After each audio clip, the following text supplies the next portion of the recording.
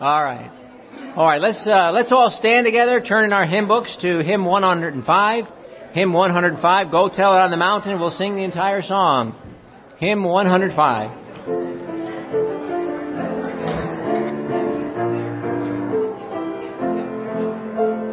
Go tell it on the mountain, over the hills and everywhere. Go tell it on the mountain that Jesus Christ is born. While shepherds kept their watching o'er silent flocks by night, behold, throughout the heavens there shone a holy light.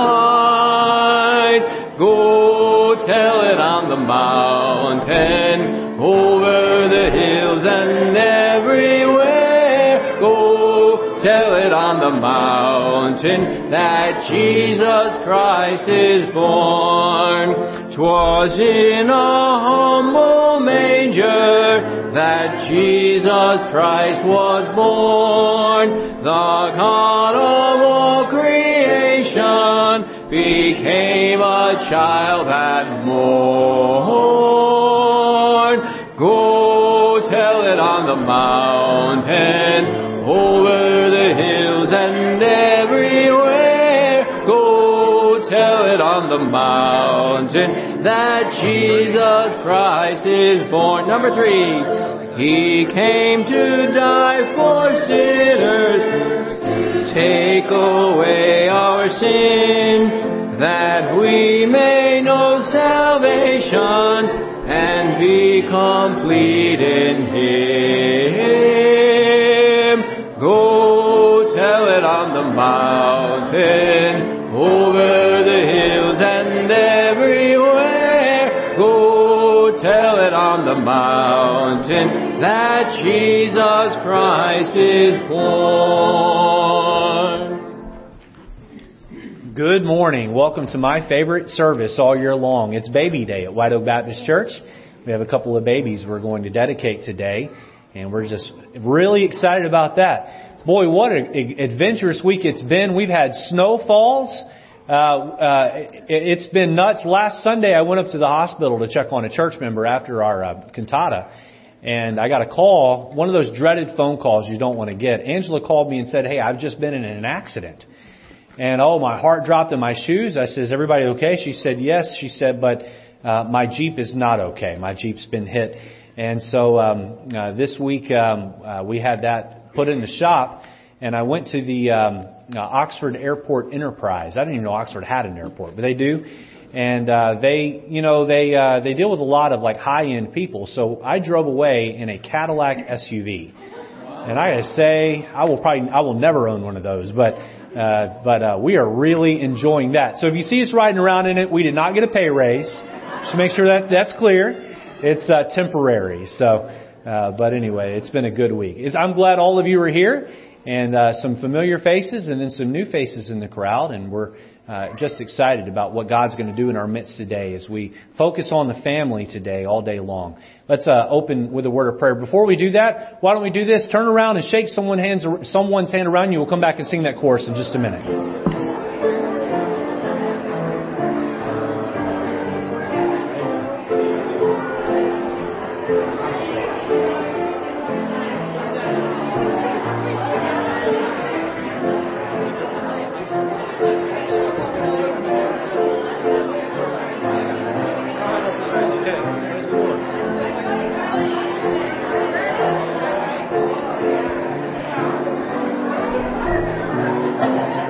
Sing it with me on the chorus. Here we go. Go tell it on the mountain, over the hills and everywhere. Go tell it on the mountain that Jesus Christ is born. And one sad note to pass along. Brother Ed Cowan, who's been a member of our church for quite a while, he did pass away this past week, Monday in the afternoon. And the memorial service, he was cremated. The memorial service has been scheduled by the family. The earliest they could get everybody together is January 6th. It's that Saturday, January 6th at 11 a.m. And so if you're able to come and support the family on that day, that would be great. But let's pray for him and pray for the family as well as others who are not able to be here today due to sicknesses. So let's go to the Lord in prayer. Ask him to give us a good day in his house. Pastor Mike, please come pray for us. Lord Father, thank you for this day you've given to us. Thank you for your mercies, which are fresh and new each morning. We do pray you would meet with us this morning, Lord. Thank you for the day. Thank you so much for loving us. Everything that is said and done, may you superintend it. Lord, we pray in Jesus' name. Amen. You may be seated.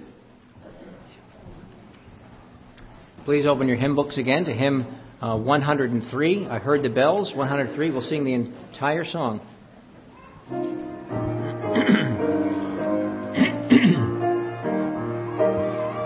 I heard the bells on Christmas Day, their old familiar carols play, and wild and sweet the words repeat of peace on earth, goodwill to men.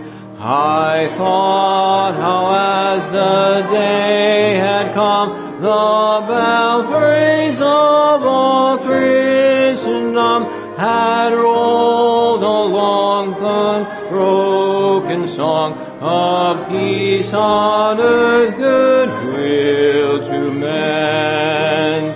And in despair I bowed my head, there is no peace on earth, I said, for hate is strong and mocks the song of peace on earth, goodwill to men. Then pealed the bells more loud and deep, God is not dead, nor doth he sleep. The wrong shall fail, the right prevail, with peace on earth, goodwill to men. Till ringing, singing on its way, the world revolved from night to day. A voice, a chime, a chant sublime of peace on earth, goodwill to men. We want to take just a moment out of the service to recognize any visitors we have with us. And so, ushers, you can make your way forward. If this is your first time visiting or your first time in a good long time being with us, if you wouldn't mind, just quickly slip up your hand. We'd love to give you a gift as well as a connection card. Is there anyone like that here in the crowd today? We have one gentleman in the back here, Walter. He delivered pizza here for a party yesterday and decided to come back today. So thrilled to death to have you. Thank you for coming. And we've got a lady over here visiting with us. Thank you so much for coming today. And let's see, Marcia, do you want to introduce your guest?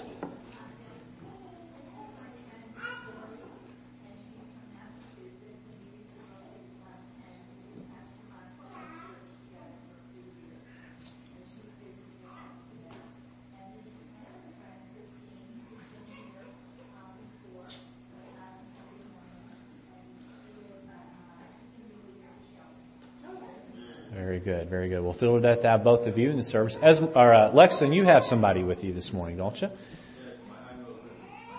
Very good. You've been here before, but it's good to have you back. Very good. And some people here for the second time, and thrilled to death to have you as well. All right, very good. At this time, we're going to take a few minutes out of our service, and we're going to call some families up to the platform, and we're going to dedicate them to the Lord. And so let's first... Let me grab my notes just a minute.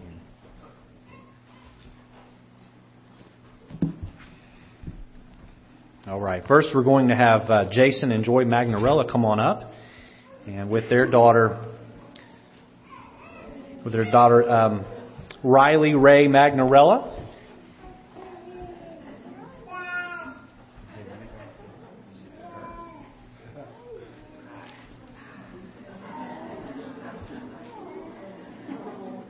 What do you think about all those people out there and behind you?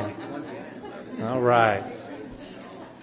We're going to pray over Riley and just ask God to bless her and that she would be a fine young lady for the Lord. Let's pray together.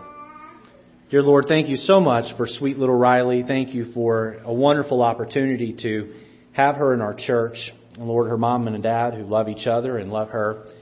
And Lord, we pray that you would give Riley a long life of peace and joy. Lord, would you keep her safe?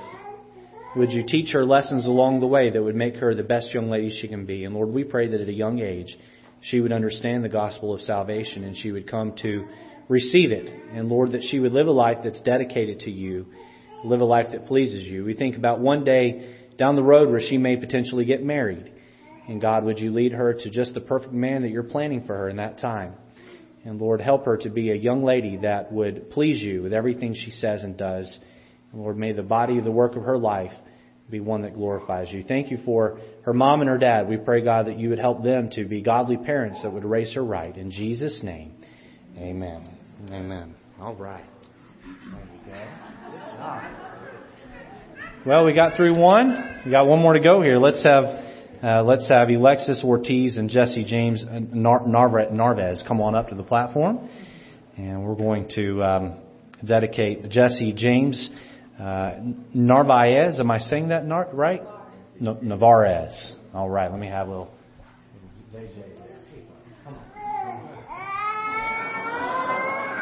We're going to do this quick. Can you say hi to all those people out there? All right. Let's pray. Dear Lord, thank you for little JJ. We ask, God, that you'd help him to be a young man that grows up to love you. And Lord, would you help him to honor you with his life? And Lord, we pray for his mom and his dad that they would do their best in raising him. We sure do love you, Lord. In Jesus' name, amen.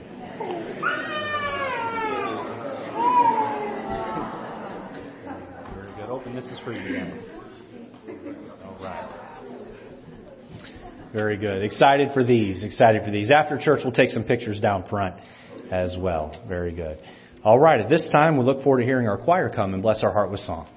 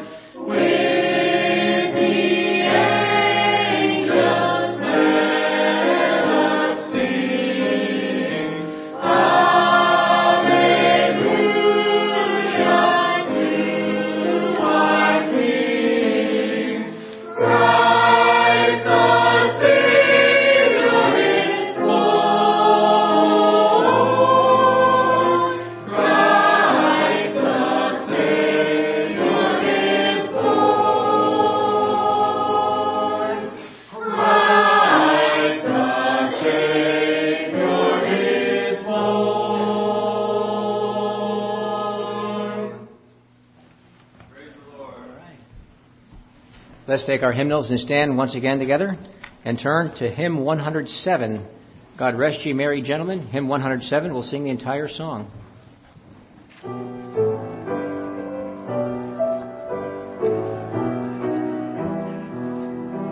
God rest ye merry gentlemen, let nothing you dismay. Remember Christ our Savior was born on Christmas Day.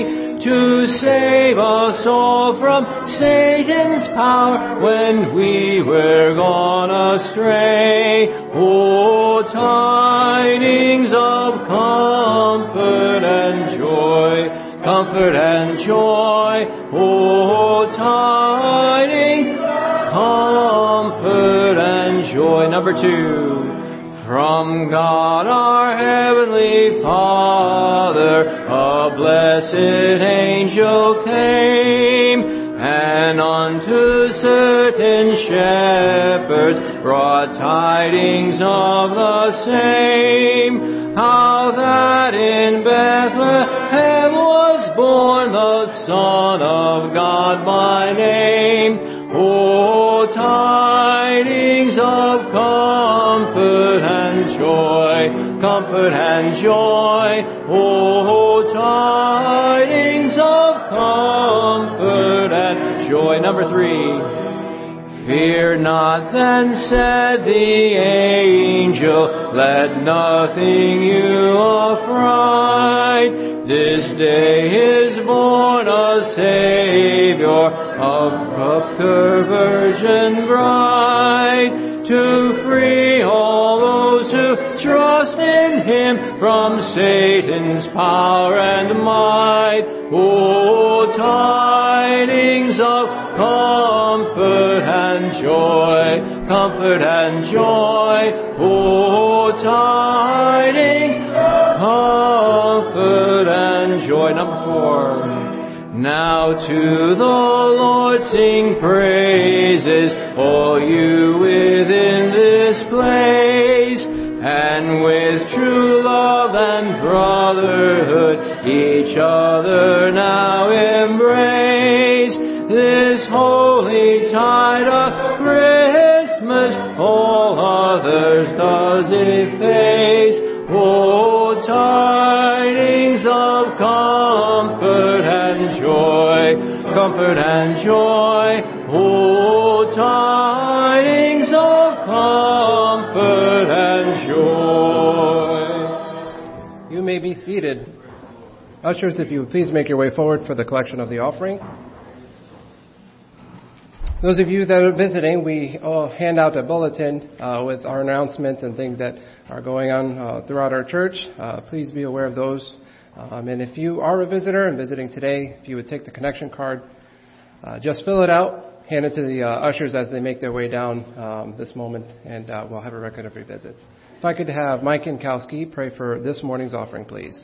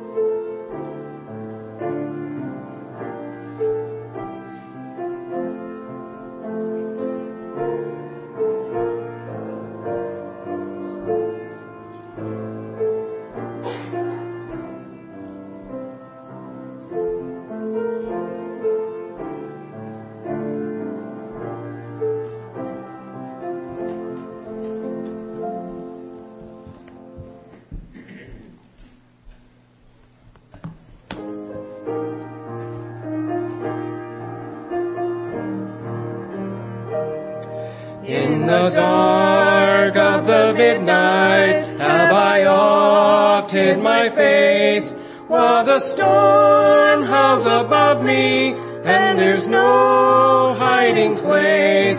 Mid the crash of the thunder, precious Lord, hear my cry. Keep me safe till the storm passes by.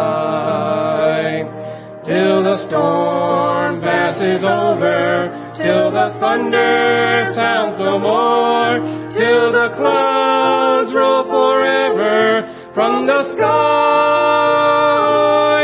Hold me fast, let me stand in the hollow of thy hand. Keep me safe till the storm passes by. Many times Satan whispered, there is no need to try, for there's no end of sorrow, there's no hope by and by. But I know thou art with me, and tomorrow I'll rise, where the storms never darken the skies.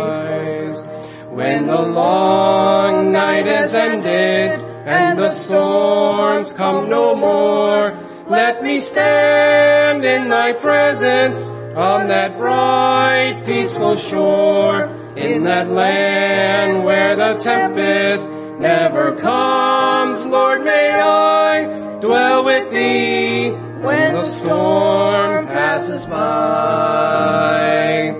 Till the storm passes over, till the thunder sounds no more, till the clouds roll forever from the sky.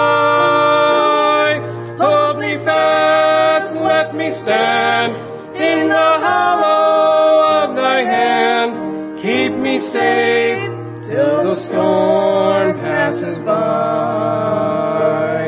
Keep me safe till the storm passes by.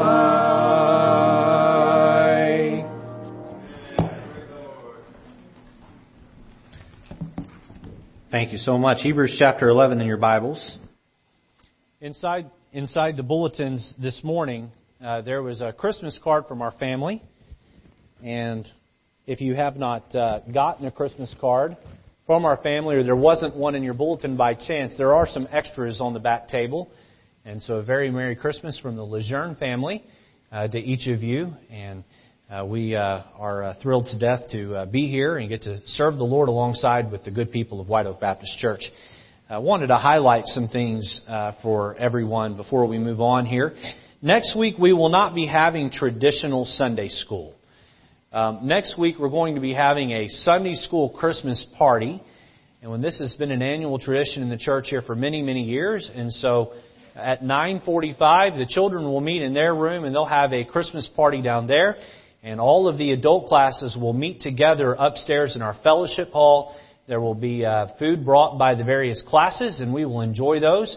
If you're not sure about Sunday school, you're not sure about joining it or being a part of it, let me encourage you to come next week. You can meet the various people that attend, and you can get to know them you get to know them on some level, and that would be a good entrance point for you. And then from there, the following week, you can jump into a class. A couple of other things I wanted to take just a moment and emphasize. We do have a candlelight service coming up on December 24th. That'll also be next Sunday evening.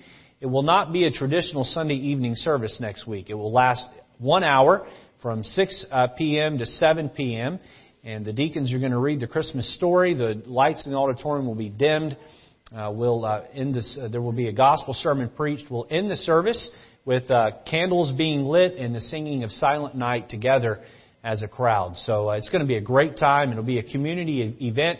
So invite your friends and family out for a good time with that. And so if you can make plans to be a part of that, that would be great. Hebrews chapter 11. Let's stand for the reading of God's Word this morning. We're going to begin reading in verse 23 together collectively out loud. And we will continue on reading the odd verses responsively together. I will read the even verses alone, and you can follow along with those. Let's begin in verse 23. The Bible says, "By faith Moses, when he was born, was hid 3 months of his parents, because they saw he was a proper child, and they were not afraid of the king's commandment. Did you guys read that with me? Let's read that one out loud together. We're going to do the odd verses together, okay? Make sure my instructions are clear. Let's begin in verse 23 together. Here we go. Ready? By faith, Moses, when he was born, was hid 3 months of his parents, because they saw he was a proper child, and they were not afraid of the king's commandment. By faith, Moses, when he was come to years, refused to be called the son of Pharaoh's daughter, choosing rather to suffer affliction with the people of God than to enjoy the pleasures of sin for a season, esteeming the reproach of Christ greater riches than the treasures in Egypt, for he hath respect unto the recompense of the reward. By faith he forsook Egypt, not fearing the wrath of the king, for he endured as seeing him who is invisible. Through faith he kept the Passover and the sprinkling of the blood, lest he that destroyed the firstborn should touch them. By faith they passed through the Red Sea as by dry land, which the Egyptians assaying to do were drowned. We're going to look at this topic tonight. Let's dedicate the parents first. And this sermon will be to two families that dedicated a child, as well as everyone else who has children. And the rest of you are welcome to listen in and glean some important truths. Let's pray. God, I ask today that you'd help us to see from your word exactly some relevant things that will help us in 2017. Lord, we're looking at a book that was written thousands of years ago, but is still so relevant to us today. And so as we look at some parenting truths, and we consider the dark days we live in, where sin is prevalent and all around us, Lord, I pray our hearts would be moved to want to raise children who are righteous, children who are consumed with Lord, doing things right in a world that does things wrong. And Lord, for those here today that either have their children out of the house and no grandchildren, or Lord, people that have no direct contact with children, I pray the message in some way would encourage them as well as we look at this topic. In Jesus' name we pray. Amen. You can be seated. Each year we take time out of our service and we make a big deal about the babies that God has gifted our church family. We are so blessed to have young families in the church that are doing their part to see our numbers here at White Oak Baptist Church grow. And so to those that are giving the church little babies, thank you for helping expand our church. And those that are eating a lot of food, you're doing your part as well. Amen. Never discount the value of a child. Never, ever discount the value of a child. D.L. Moody once went from a church on Sunday morning to another church Sunday night, and he gave a testimony. He said, we had 2.5 baptized this morning at the church I was at. And a gentleman shouted out, he said, you had 2 adults baptized and a child? He said, no, I had 2 children baptized and an adult. He said, the adult's life is half over. The children still have their whole life in front of them. And you never, ever discount the value of a child. You might remember that the children were trying to make their way to Jesus, and the disciples were pushing them away, saying, the master's too busy for you. And Jesus said, no, suffer the little children to come unto me, for of such is the kingdom of heaven. This idea of a baby being a big deal in the Bible goes back even into the Old Testament. Psalm chapter 8 verse 2 tells us, out of the mouths of babes and sucklings hast thou, God, ordained strength because of thine enemies, that thou mightest still the enemy and the avenger. God uses the small to confound the large. God has used babies to still or disarm His avengers or His attackers.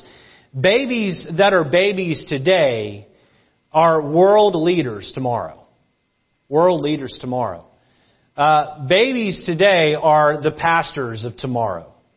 Babies today are the doctors and the lawyers and the CEOs and the blue-collar workers that pay the way for their children and their grandchildren. And one thing is certain this morning, and that is that time does not stand still. Time does not stand still. Once today is gone, you'll never get it back. You'll never get it back. What you do with your time and how you invest that time into the next generation, boy, it makes a difference. It makes a big difference. Here at White Oak Baptist Church, we do not baptize babies because It is not biblical to baptize babies. We have several folks here that are coming to our church, several people in the service today. I'd say there's probably 6 or 7 families here today that you're relatively new to our church, and this area that we're in is highly Catholic. And I'm not, my point today is not to take a shot at the Catholic Church or undermine them or attack them in any way. But we are a Baptist church, and so we do things a little bit different. And you might wonder, well, what's different about the Baptist church than the Catholic Church? And I would say this, that here at White Oak Baptist Church, what we try to do is we try to be biblicists. Biblicists. What does that mean? That means we take the Bible and we try to teach it exactly the way it is. Exactly the way it is. Now, we take a lot of rituals and traditions and we toss them out if they're not in here. And we just try to follow the Bible because this is God's holy book that He's given us, and this is what we want to follow. And you might say, well, do you have rituals and traditions in the Baptist church? And I would say that there are some. But my attitude toward them, and I believe the mature Christian's attitude toward them in the church, is that those can come and go if they're not in the Bible. The Bible is what we want to stand on. And one of those things that seems to permeate church culture around the world is this idea of baptizing babies. And I would just say this to you. Try to find anywhere in the Bible that a baby's been baptized. And you can't. Because that concept's just not found in the Bible. So here at our church, because it isn't in the Bible, we don't do it. A few minutes ago, I held little JJ and little Riley, and little Riley gave me a little bit easier time than little JJ, right? I was here at a birthday party for JJ yesterday, and I was trying to play ball with him, right? Where are his parents? They're over here. Here they are. I was trying to play ball with him, trying to warm him up to me, and he wasn't having any of it. But we were trying here. But a few minutes ago, I held them, and we prayed over them, and we asked that God would use them mightily in a great way, and that they would be beacons of righteousness as adults one day in a world of wickedness. You might say, well, where does that concept come from? Well, this concept is taken out of the book of 1 Samuel, when Hannah dedicated Samuel to serve the Lord by handing him over to the priest to be raised in the temple. Now, Samuel would become one of Israel's greatest prophets.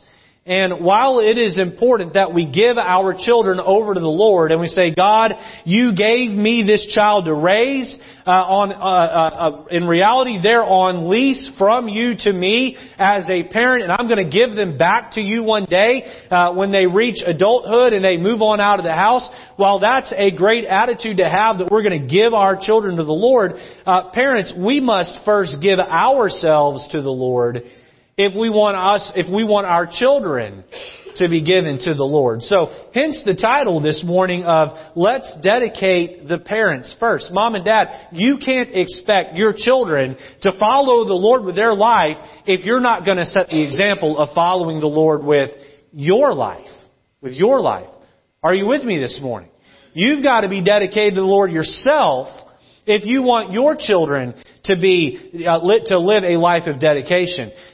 Something that our church culture has taught us, and I don't mean this church, I just mean the church culture of America and really even the world as a whole has taught us that somehow a pastor will either baptize my baby or pray over my baby, and it's like this magic spoofle dust that falls on top of them. And then they're going to magically be good for the rest of their life. And I got to tell you that I don't have anywhere up here in my pocket in the pulpit any spoofle dust. It doesn't exist. Raising children to do right boils down to 2 words. Hard work. And I got to tell you, I got to be honest with you, there still are no guarantees. Still are no guarantees. I'm here to tell you today that you can do everything to the best of your ability to follow the Lord. That child of yours has a mind of his own. Mind of her own. And they have their own free will. They've got to choose to do what's right because they want to do what's right. But I do believe there are some things you can do to greatly help that process along and set your child up for a very good chance of success. I have this here in my notes. I want to make sure I get this in here. What good is it to have the pastor pray over your baby if you're going to model sinful behavior in front of him for the next 18 years of his life? Doesn't do any good. What effect will it have on your child if the pastor asks God to bless your child's life and you model a weak, spiritually anemic life in front of that same child? The truth is that before Elkanah and Hannah, the parents of Samuel, would dedicate him to the Lord, they first had to be dedicated themselves. I propose that the greatest gift of dedication that you can give your child is to dedicate yourself by living by the Bible and doing your best to model by its principles and do that each and every day. Now, the sermon today is going to be one of a whole lot of parental advice.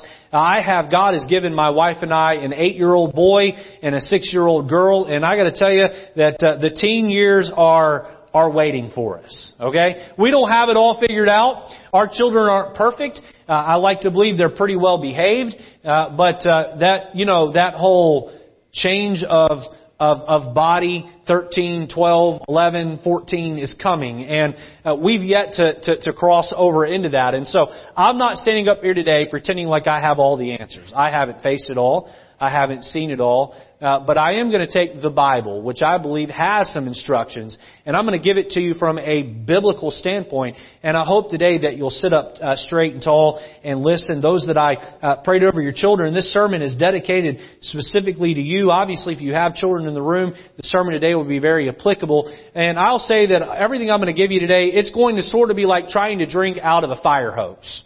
I'm going to give you a whole lot more information than you can probably handle. So I would recommend you take copious notes and maybe even go back and listen online to the sermon or buy the CD out of the bookstore, and then you can gather more there. We're going to look at 4 thoughts this morning on this topic of let's dedicate the parents first. Number 1 is this: the innocence of a child. The innocence of a child. You have your Bibles there in Hebrews 11, right?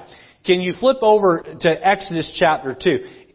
Hebrews 11, we were looking there at the Hall of Faith, as it's been named. The Hebrews chapter 11 has all of the different heroes of the Bible, or those that stood by the faith to the end of their lives. And so we find Moses in there. Exodus chapter 2 tells the whole story that Hebrews 11 is sort of the cliff notes of for his life. And Exodus chapter 2 verse 6, we find just how innocent that little baby Moses is. Look at verse 6 there. It says, "And when she had opened it," this is Pharaoh's daughter, "she saw the child, and behold, the baby wept." The baby wept. "And she had compassion on him and said, 'This is one of the Hebrews' children.'" And so the backstory here is that the Israelites had found their way into Egypt. They had become enslaved by the Egyptian folks. Egypt is almost always a picture of sin in the Bible, or a land of sin, a land of being lost. And so that's where they were. They were enslaved by the Egyptians. And one day Pharaoh was walking around and he saw all of the Hebrew boys, the Israeli boys, and he thought, good night, these Israelis, they're popping out a lot of babies, and they're going to be bigger than we are at some point, and then they're going to enslave us. We got to do something about this. So Pharaoh passes a law and says that the baby girls can live, but the baby boys need to be drowned in the river. And the Hebrew handmaids ignored the law. And so Pharaoh buckled down, and he began to send his soldiers through to make sure that this law was being followed. Well, God gave a little child to a Hebrew family, and his name was Moses. His name was Moses, and the Bible tells us in Exodus 2, they looked on him and saw that he was a goodly baby, and that mom just could not bring herself to see that baby killed. And so she kept the pregnancy a secret, and she kept the birth a secret, and she kept that baby quiet for about 3 months. A baby's cry when it's first born can be concealed. But once the lungs begin to develop, all bets are off. All bets are off. And so the mom is thinking, well, people are going to figure out there's a baby boy in here. And so she makes a little bassinet that floats, and she places little baby Moses in there, and during the day, that bassinet gets set out in the little river, and his older sister is asked to keep an eye on that bassinet and then to bring it back to mom. Well, one day the bassinet got picked up in a current and began to flow, and that bassinet floated down toward the Pharaoh's castle. And Pharaoh's daughter came out, and she was bathing herself out there in the water. And this bassinet comes floating up to Pharaoh's daughter, and there is a screaming, crying child on the inside. And I'm sure that his sister was standing there thinking, you better keep your mouth shut. Don't cry. Don't cry. And he's crying louder and louder and louder. Why? Because little Moses is innocent. He doesn't know he's not supposed to cry. He doesn't cry and not cry on cue. He just cries because he's supposed to. Because that's what babies do. They cry. And as the story goes, Pharaoh's daughter picked up this bassinet. And she looked down inside. And her heart was torn. Her heart was torn because she knew this baby was supposed to die, but she didn't want it to die. And so she runs to Dad and she says, Dad, can I keep him? Can I keep him? Can I keep him? And the dad's thinking, no, that's not the law. The law is he's got to die. And then she probably looked back at Dad and said, come on, Dad. What can one Hebrew boy do? If she only knew. If she only knew what little baby Moses would do. As the story goes, his sister, Moses' sister, looks at Pharaoh's daughter and says, hey, I know someone that can watch him for you. And Moses' mother gets paid to nurse and take care of her own child. And when the baby was done being nursed, biblically that would have been till 3 or 4, the age of 3 or 4 there, then Moses was handed over to live in Pharaoh's court. The Bible word for innocent in Proverbs is the word simple. Simple. And it carries this idea of each child being a blank sheet. A blank sheet. Now I want to throw a chart up here for you. I read in a book sometime back. Throw that next slide up there for me. I don't know if you can see that from where you're at. I'm going to do my best to try to explain this to you. At birth, every child is 100% dependent on his mom and his dad and 0% dependent on himself. All that a newborn baby can do is eat, sleep, cry, and go to the bathroom. That's really about the beginning and the end of it. And so that child is 100% dependent on mom and dad. By the time a child gets to 21, that child is 0% dependent, in most cases, on mom and dad, and 100% dependent on himself. That's how it's supposed to work. All right? Some of you are nudging your 22-year-old. Some of you are nudging your 40-year-old. Get out of the house. Parents, if you do your job right. You see there at 2, it's 95% dependent. At 4, 90% dependent. At 6, 80% dependent. At 8, 70% dependent. By the time they get to about the age of 10, they're 50% dependent on you. By the time they're 13, they're 40% dependent. By the time they're 18, they're only 10% dependent. And then again, ideally at 21, they're 0% dependent. So there's a lot I could pull out of here. I don't have time to really dive into this chart. I'll pull out a couple of things really quick. There are many parents struggle with rebellious teenagers, and the problem is twofold. The problem is the teenager thinks that they're capable of more dependence than they actually are. What are most teenagers good at? Video games, texting, technology. But you ask a 15-year-old, how do you figure out the entrance on a mortgage? They'll go, huh? What? Right? What do you look for when you're going out to buy a new car? What are the schemes out there that seem to trip up a lot of young folks? They don't know. They don't know. And so many teenagers, they think that they're more independent than they really are. And then the other mistake that a lot of parents that are made with teenagers is that the parents don't understand how independent their child is.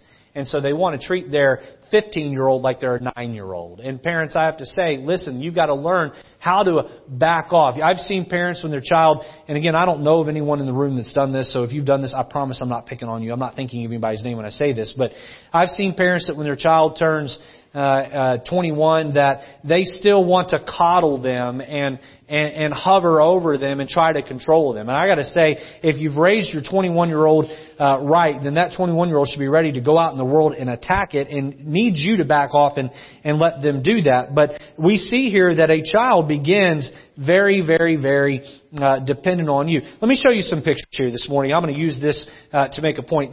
You can throw the next pictures up. Throw them up there for about 3 or 4 seconds at a time. That's a picture of a tree.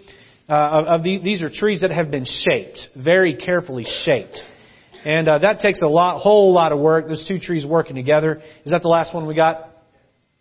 What we have here is somebody took the time when these trees were very small and coming out of the ground to work to form them in a certain way.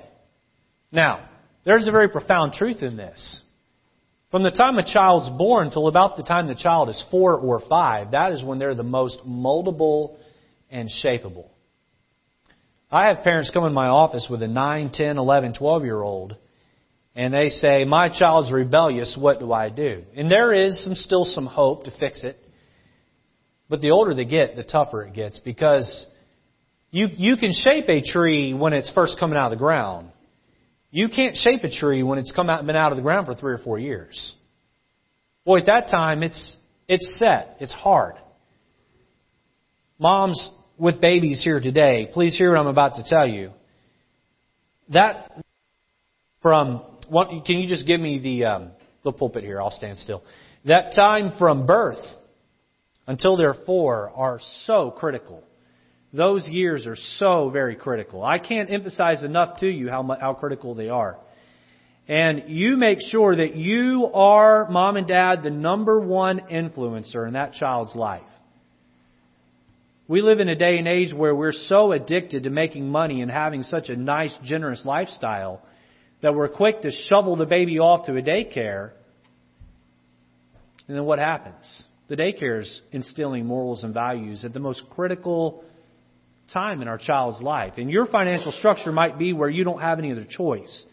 There are single parent structures where this becomes very difficult. But here's what I'll tell you is that if you can stay home with your child the first few years of their life, and you can pour your morals and values into that child, they will last a lifetime. Why was it that Moses was able to stand up to Pharaoh's court and choose the affliction of his people instead of the other? Why was it that he was able to do that? The reason was because as a young child, as a baby, his mother was nursing him and quoting to him scripture verses per se. Maybe not, because the Bible hadn't really been written at that point. He would actually write the first 5 books, but quoting to him truths and helping him to understand right from wrong and instilling in him morals and values that would one day carry on. By the way, Samuel would do the same thing. So, number 2, we see the influence of a child. The influence of a child.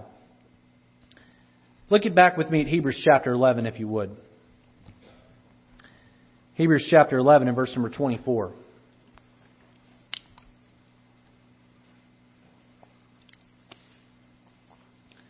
The Bible says there, by faith Moses, when he was come to years, refused to be called the son of Pharaoh's daughter, choosing rather to suffer affliction with the people of God than to enjoy the pleasures of sin for a season. At about the age 4, Moses' mother was forced to hand him over to Pharaoh's court. By the way, it was better for him to live in Pharaoh's court than to be dead. So I'm sure, considering the alternative, she was happy to do it. But he was raised by Pharaoh's daughter. He was raised with the finest of educations. He was raised and taught kingly type etiquette, princely etiquette. But before that birth to 4 years of age, Moses' mother must have poured all of the morals and values and truths that she could have, and did everything she could. And you ask, well, did it pay off? Well, the day came when Moses was a very young adult man, and he walked out of the palace and he was faced with a choice. Do I choose Pharaoh's court in the lap of luxury, or do I choose to suffer as a slave with my people? You say, well, why did he make that choice? Why did he make that choice? Because when the tree of his life was shapeable and moldable, his mom shaped it the right way. Shaped it the right way. Let me give you an A, B, and a C here. Letter A, notice God's intention.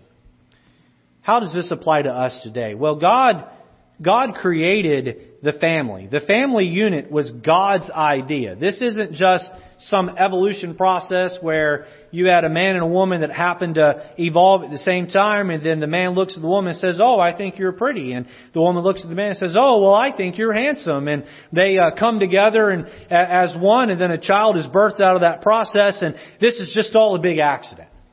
That's what the world wants us to believe. I think that that's almost laughable. I think it's almost laughable. God created man and God created woman. In fact, letter A with God's intention, we see in Genesis chapter 2, verse 24, God's command to the structure. It says, "Therefore shall a man leave his father and his mother, and shall cleave unto his wife, and they two shall be one flesh."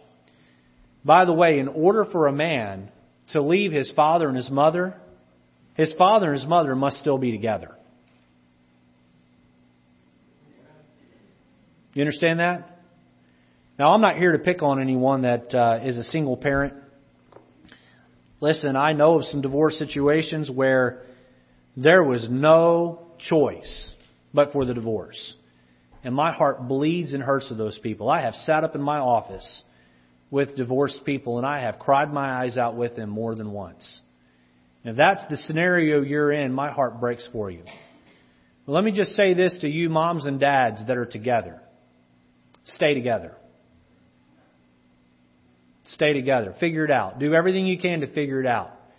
Work to fight to show your children what commitment are, so that this Genesis 2:24 model of a child leaving both father and mother and cleaving unto their spouse has a chance to happen. Now, notice the order of the home here. God put Adam and Eve together and married them, and then after He did so, this was the very first command given to mankind. It was this, and God blessed them, and God said unto them that be Adam and Eve, "Be fruitful and multiply and replenish the earth." Be fruitful and multiply and replenish the earth. So, God's plan is first marriage, then children. First marriage, then children. Now, I understand in 2017 that's not a popular sermon to preach. I get it.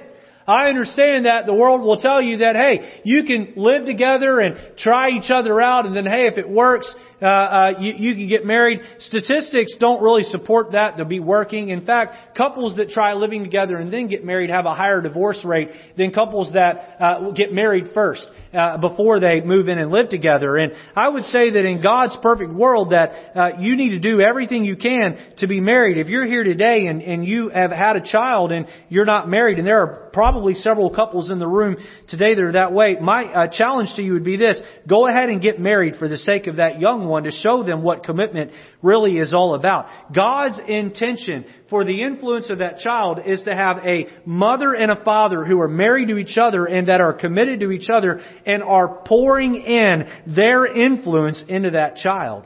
Letter B, we see Satan's invasion. Satan's invasion. 1 Peter chapter 5, verse 8, the Bible says, "Be sober." That means be level-headed, be thinking straight, be vigilant, be on your guard. Because your adversary, your enemy, the devil, as a roaring lion, walketh about, seeking whom he may devour. Let me just say this morning that Satan hates God. Now, I mean, Satan hates God. Satan hates everything that God has created. God is the creator of the family unit. It's the very first institution that He created. There are 3 institutions that God authored that can be found in the Bible, and those 3 are the home, government, and the church. Those are the 3 institutions. The very first one to be created was the home. And Satan wants to do nothing more than tear apart your family. He wants nothing more than to tear apart my family. If you're here today and you're married, Satan hates your marriage. Hates it. He wants to see you in the divorce court, and if he can't get you in the divorce court, he wants to see you sticking it out but miserable with each other. And if you're not miserable with each other, he wants to just try to get you to fight this afternoon on the way home from church with each other. Satan hates your marriage. He wants strife in your marriage. Satan hates your family. He wants to see your children destroyed, and he wants to tear things apart. And I got to say this morning that Satan is using everything at his disposal to try to accomplish this. He uses the music industry to push a lascivious and sensual and sexual lifestyle that will cause pain and hurt, and he pushes his lies through with rebellious music and rebellious lyrics. He uses the movie industry. Have you ever noticed that, and this is subliminal, so pay attention here. I'm not picking on any one company. I'm going to pick on the whole industry at large. Have you ever noticed that most children's movies, or movies that star a child, in those movies, that child is being raised by a single parent? Almost every single one. You say, no. Think through all the children's movies you know. I can only think of a couple of children's movies I've seen that have a mom and a dad together. The Incredibles being one of them. Now, I'm not endorsing any films from the pulpit, but that one has a mom and dad together. I can't think of too many other. Now, there are some live-in boyfriends and girlfriends, and there's a whole lot of single parent. You say, oh, pastor, you're just nitpicking. It's subtle, but what message are we communicating? The movie industry is trying to attack the moral ground of mom and dad being together. Hey, listen, if you were to try to take the show, you know how they like to take old shows and rehash them and bring them back, old movies? If you were to try to take the show Father Knows Best and bring it back in today, you talk about being rejected. If you were a producer with that idea, you'd probably be expelled from the whole industry. They don't want that show. Father's an idiot. Father doesn't know best. How about in just television shows? Now again, we're talking about influence. Mom and Dad, the best thing you can do is sit down with your children and watch the cartoons that they watch and make sure that they're okay before you just carte blanche let them watch whatever they want to watch. When I was a teenager, I had little brothers in the house. I've got twin brothers named David and Jonathan that are 12 years younger than I. And I'd come home and see them watching TV. And there was a cartoon that was on the TV. My parents didn't know they were watching it. Once they found out, it was banned from the house. But the name of the cartoon was Fairly Odd Parents. Fairly Odd Parents. How many of you remember that cartoon, Fairly Odd Parents? In that cartoon, I sat and watched a couple episodes with my brothers. Dad was the biggest doofus you've ever seen. And Mom, she was okay, but she wasn't anywhere near as smart as the kids. Right? This is the agenda we're pushing through. Satan is using every tool at his dispense. And Mom and Dad, sometimes it's subtle. It's subtle. And so you've got to make sure that you are guarding these things. How about politicians? Politicians. Again, Satan using everything at his disposal. Laws that encourage couples to live together and not marry. I remember years ago we had a couple that wanted to join our church. And my pastor, I was an assistant pastor at the time, he came to me and said, I need you to go talk to this couple about why they're not allowed to join the church. Now, if you're here today and you're living together and you're not married, I'll just say this, I'll be your pastor. You're welcome to sit on the pew and enjoy our church services, and you're welcome here. We want you here. We're going to love on you just the same as everyone else. But the Bible model is that premarital sex is a sin. And I get that that's not popular to say because the culture has made it that way, but the Bible still says that it's a sin. And so I was forced to go sit in this couple's living room and to make it clear to them that they needed to get married before they could join our church. And they looked at me and they said, Pastor, we know that you're right. We know that the Bible's right. But here's the deal. If we get married, then the check we're getting from the government is going to go way down. Way down. And we need every penny we can get to scrape by. Now, politicians have set it up where couples can live together and make more money than if they get married. And what is this? This is Satan using things to attack. And I would just say that the culture at large has a very village mentality. Hillary Clinton wrote a book years ago entitled It Takes a Village. It Takes a Village. And the idea there is that your children don't really belong to you. They belong to the community around you. And it's all of our responsibility to raise them, and it takes a village. Our educational system as well is pushing this idea that you can go get an abortion as a teenage young lady without your parents' consent. And what are we doing here? We're attacking the family unit. We're trying to tear it down. Let me just say this morning that if something I've said today doesn't sit well with you, listen, I am on a mission to be passionate about truth. I promise you, I love you, and I'm not here to attack you or hurt you. I've got to stand by truth. I am called by God to herald out the truth and to stand by it. And my advice to you is to lovingly get in line with the truth and follow it just the same, to show your children the biblical model of living the right way. Letter C here, we see parental intervention. Parental intervention. Now, here's really one of the big points I want you to walk away from in the sermon today.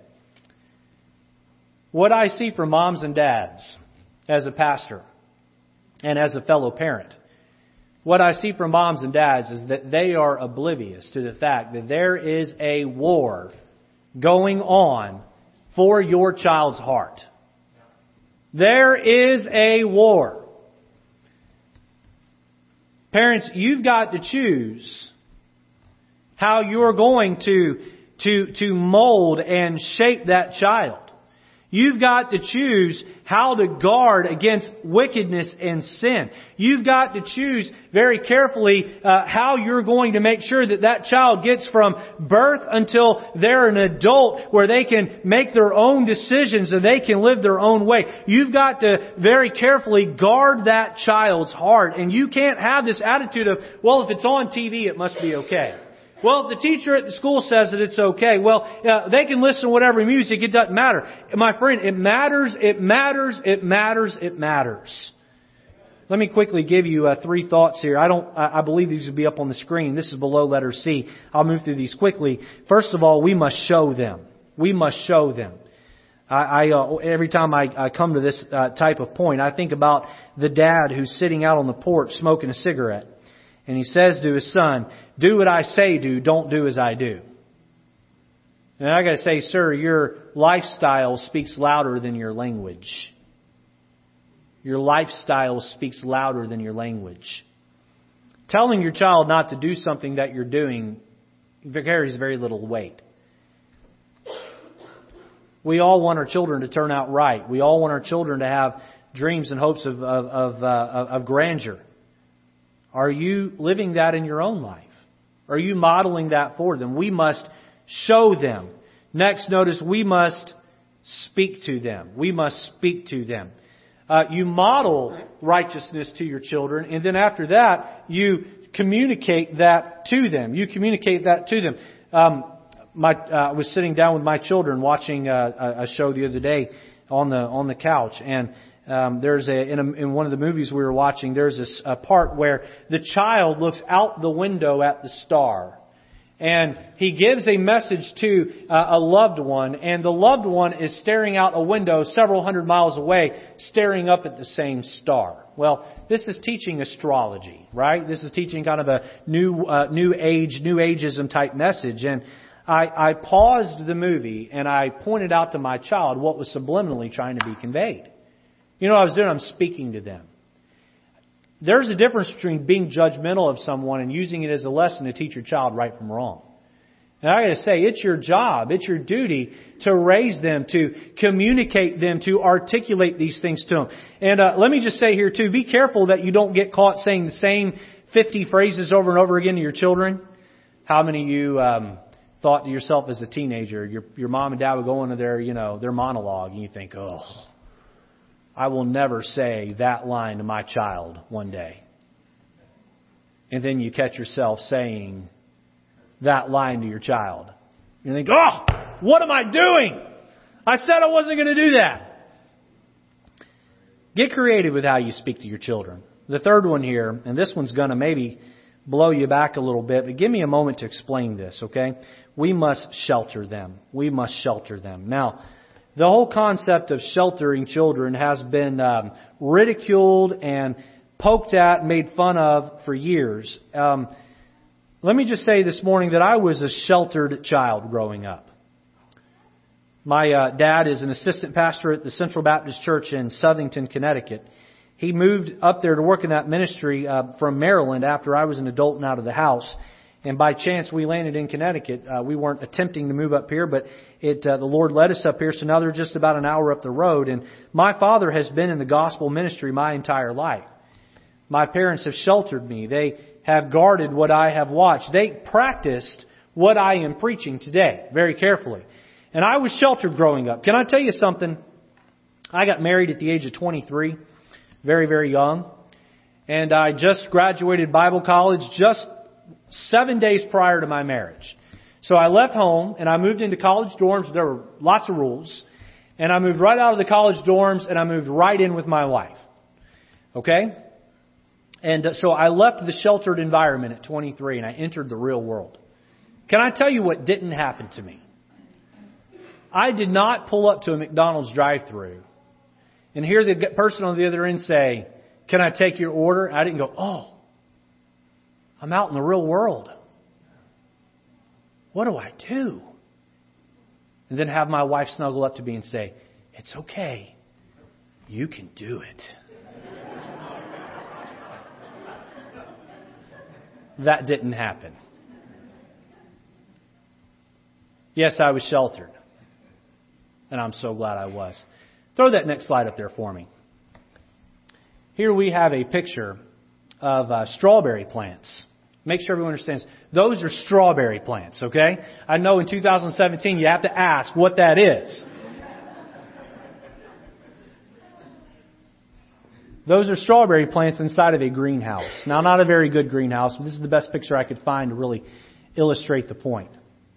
When I was a 13-year-old boy, I was hired to work at a peach farm by a deacon in the church we attended. And this was northern Alabama, and, I know it doesn't get as cold down there as it does here, but nonetheless, it got cold.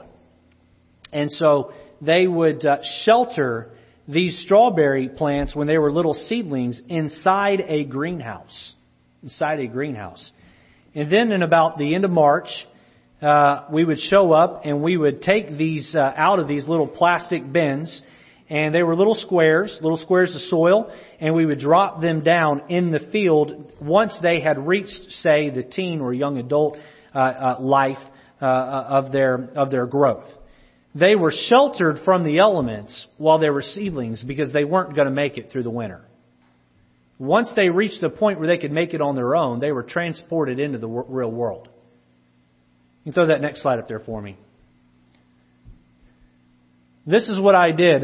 We got paid per bushel that we picked. We would go through and pick the strawberries, and they pay us per one we picked. And I would do that. And I got to say, those strawberry plants, the farmer there was excellent at what he did.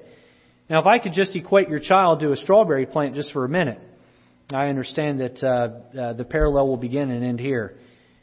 Shelter your child the way the farmer shelters that plant inside the greenhouse. Boy, the world wants to rain down sin all over your child. The world wants to pollute that child's heart at a young age. And that home that you have is meant to be that greenhouse that shields that sin away. Listen, Mom and Dad, don't watch horror flicks in front of your kids. Don't desensitize them. I got to say, I don't know that it's really a good idea for you to watch them. But definitely don't watch them in front of your kids. You guard their hearts. The day will come like me. I grew up to an age where I was able to be transplanted in the world. And here I am. I've now been married 10 and a half years. I've got two beautiful children. And God has allowed me now to live out in the real world. And I think I'm doing okay for myself. That's the goal. That's the goal. So when I say shelter your children, that's the idea there. Let me give you quickly. We'll move through these quickly. In number 3 and number 4. Number 3, the ignorance of many parents. Can we flip over to Proverbs chapter 28? Proverbs chapter 28, verse 26. I told you this morning it would be like drinking out of a fire hose. I was going to give you more than really you could take in one sermon. And so I hope that you will circle back and listen to it online on our website or get a CD out of the bookstore and hear it again. Look at verse 26 there of Proverbs 28. It says there, "He that trusteth in his own heart is a fool, but whoso walketh wisely, he shall be delivered." You know, I have gotten to a place in my life where I've realized I can't trust myself. I can't. I've shared this with the church. I've got safeguards on my phone. My wife is sending an email every month. She sees my web browser history. And there's another pastor friend of mine in the ministry. He gets my web browser history, both on my computer upstairs and on my phone. I'm careful. I'm very careful. You know why? Because I don't trust myself. We have passcodes on things at home that only Angela has. And you know, if I find myself awake at 2 in the morning and I stumble out in the living room, there's not really a whole lot of trouble I can get myself into because most everything's blocked off. And that's because I don't trust myself. I've gotten to a place in my life where I've realized that my flesh is weak. My spirit is willing, but my flesh is weak, as Paul said. And I can't trust myself.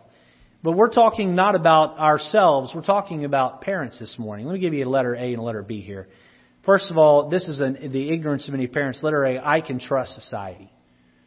I can trust society. You know, many parents, you might outwardly say that you don't trust society, but look at the safeguards you have in place, or maybe the lack thereof. Are you, in essence, saying, I can trust society? Are you, in essence, saying, yeah, you know, if I leave my 15-year-old at home with cable TV and a cell phone that has no blocks on it, I trust him? If that's what you're saying, again, Proverbs says we're not even supposed to trust ourselves. This is the ignorance of many parents. What was it that one of our founding fathers said? He said, expect what you inspect. Expect what you inspect. Letter B, I can trust my child. I can trust my child. When I was a teenage boy, we lived in the state, this is back when I lived in the state of Alabama. There was a young man in our youth group who was my age. I won't say his name. Because the chance of, with the way the internet works, someone may see it, and I don't want to embarrass anybody here. But there was a young man and a young lady, and they began to date each other.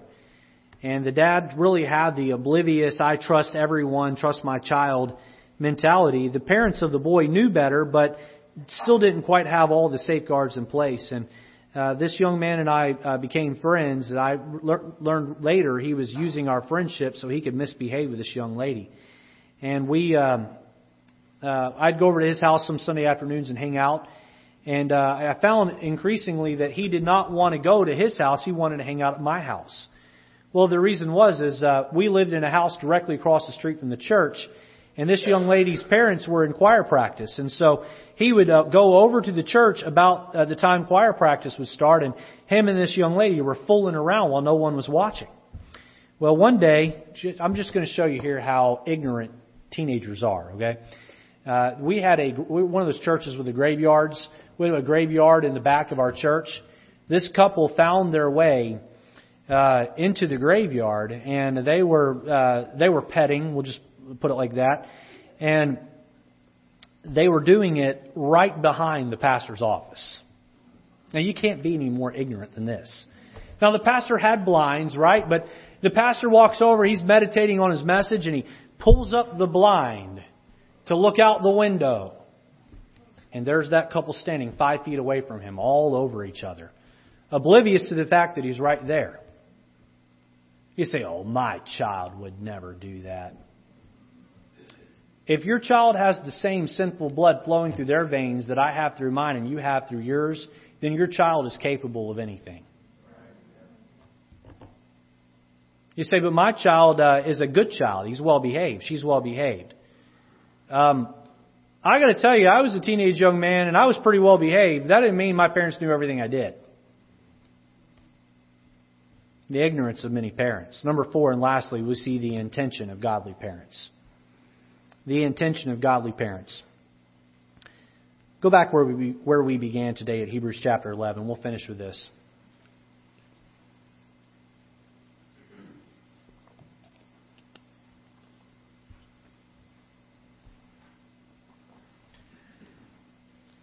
As we read this passage here, the emphasis is on Moses, but I want you to think this through.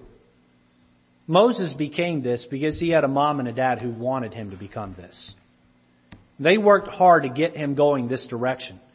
Look at verse 23, and I want you to think about the mom and dad behind Moses. By faith, Moses, when he was born, was hid 3 months of his parents because they saw he was a proper child, and they were not afraid of the king's commandment.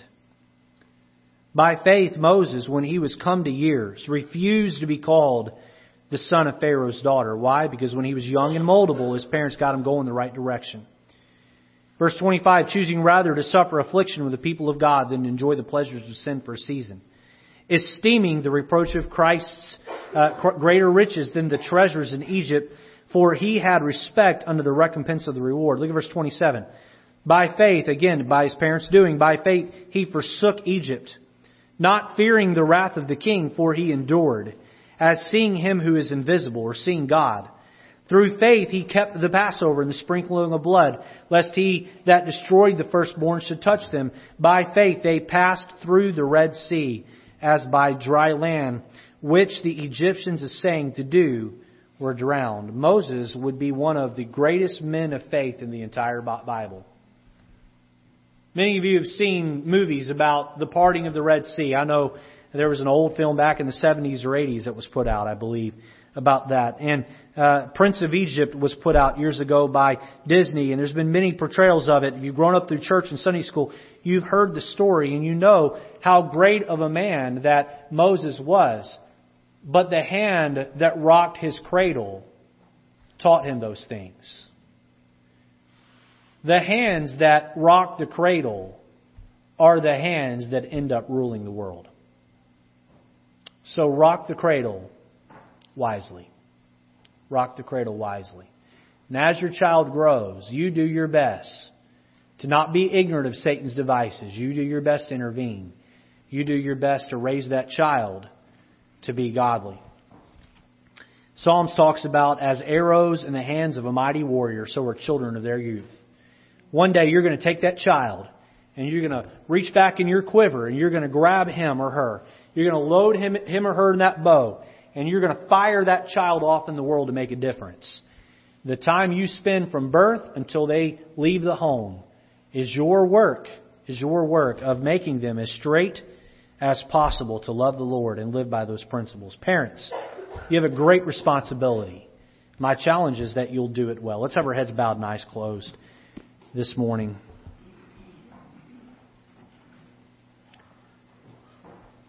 How many here this morning would say, Pastor Lejeune, there was a day and time in my life where I put my faith and trust in the sacrifice of Jesus on the cross, and I have accepted His gift of eternal life. I have called on His name. I have asked Him to forgive me my sins. And I know that when I die, because of my faith in what He did for me, I know that I'm going to go to heaven. I am not relying on myself or my good works.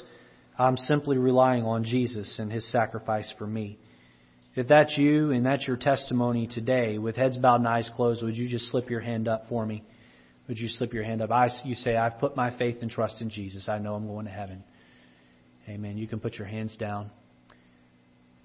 There were several of you that raised a hand. Most of you raised a hand. There were also several that did not. And if you did not raise your hand, I just want to say thank you for your honesty. My friend, the most important thing that you could glean from church today is not a parenting tip. It's an eternal tip. It would be tragic if you were to suddenly die in the next 24 hours and not end up in heaven. Especially when the Bible says that you can know that you have eternal life. 1 John chapter 5 verse 13 says that ye may know that ye have eternal life. My friend, don't walk out of our church today without having your eternal account with God settled. Is there one here today that say, Pastor Lejeune, the truth is if I were to die, I don't know for sure, 100% for sure that I'd go to heaven. But I'd like to know that. My friend, my goal today is not to embarrass you or call out your name. That's why everybody's heads are bowed and eyes are closed. But what I would like to do is pray for you. So if you don't know for sure you're going to heaven, would you very quietly and quickly slip your hand up and back down so I can pray for you. Is there one today? Thank you. Is there another? Is there another? To the one that raised your hand, let me just have you look up here at me, if you wouldn't mind. Everyone else is not looking, just me and you. Going to heaven is very simple. You've got to call on the name of the Lord and believe out of a heart of faith that Jesus Christ lived and He died on the cross for you. And I would like to encourage you to do what many others have done over the history of our church. That would be that when the invitation begins, so we'll have several people, they'll come and kneel and they'll pray. Pastor Mike's right here. He would love to have a lady take the Bible and show you from God's Word right here on the front pew about how you can know you're going to heaven. And so if you're willing to do that in just a moment, we'd love to have you come down and get that taken care of. Thank you very much. How many here today say, Pastor Lejeune, I see through the sermon today there are some ways I can tweak my parenting. There are some things I can do to be a better parent or grandparent. Pray for me, Pastor Lejeune, that I will do my best to shelter my children and provide for them that chance at life to serve the Lord with a heart of righteousness. If that's you and you're here today, would you slip up your hand so I can pray for you? Amen. Many hands, many hands. Lord, I do ask today that You'd help us as parents, those are here that are parents, to do so with a heart full of faith. Lord, may we do so with a commitment to the Bible and a commitment to truth. May we communicate to them the right messages by the way we live our life, by not only the words we speak, but the tone we speak them in. And Lord, by the way that we inspect and expect out of them. I pray that the sermon today would encourage us to raise children that are righteous in such a wicked and sinful world. Thank You, Lord, for a chance to look at this in Your Word. In Jesus' name, amen. Let's stand to our feet with our heads bowed and eyes closed. The altar's open. Mom and Dad, it wouldn't be a bad idea for you to take each other by the hand and come and kneel down here at the altar and pray together and ask that God help you to do your best you can to be a parent or grandparent. It'd be a good habit to get into. If you're here today and you don't know for sure that you're going to heaven, again, I would encourage you to come and allow somebody to take the Bible and show you how you can know that before it's eternally too late. Let's make decisions this morning while the piano plays.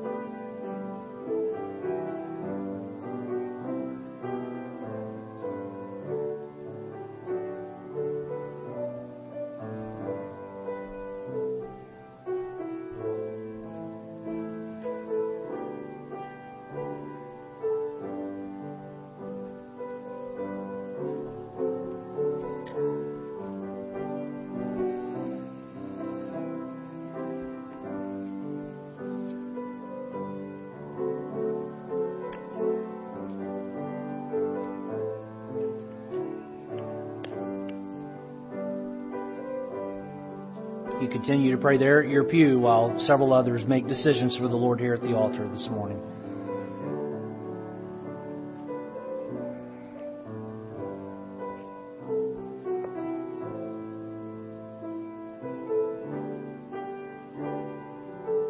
One more verse of invitation.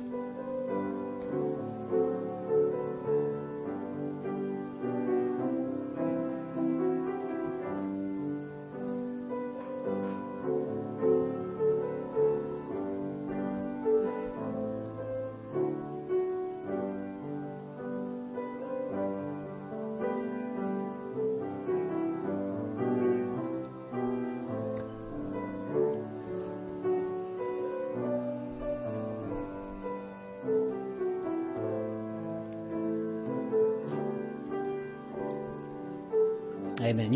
You can be seated just for a moment here. We have a decision that we'd like to announce to the church. Jason and Joy Magdarella began coming to our church about a year ago, last January. And I've got a good time getting to know them along the way. And Joy has come from a Catholic background and has been in our church about a year. We sat down about a month ago and I talked to the two of them. and just answered a whole bunch of questions. They answered a bunch of my questions. Joy was baptized here Friday night during our Addictions Deliverance meeting and had made a profession of faith before coming to our church and has followed the Lord in baptism here at our church, and they are ready to join. So I'll have the two of you stand.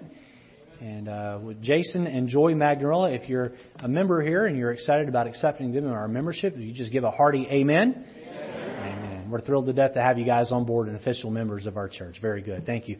And while I'm praying, or while the service is being prayed to be concluded, you can go on to the back and stand there. The way people can congratulate you on this decision. Let's stand and be dismissed this morning. Thank you so much for coming today. If you're visiting, my wife and I would like a chance to get to meet you after the service. We'll be standing in the back of the auditorium there. We'd love to have a chance to shake your hand. And so we always enjoy having guests here. And the longer you come, the less of that title you'll have. So keep on coming. Amen. And so very good. We'll close the service with a word of prayer this morning. I'd ask Ben Salinas if you would close us in prayer.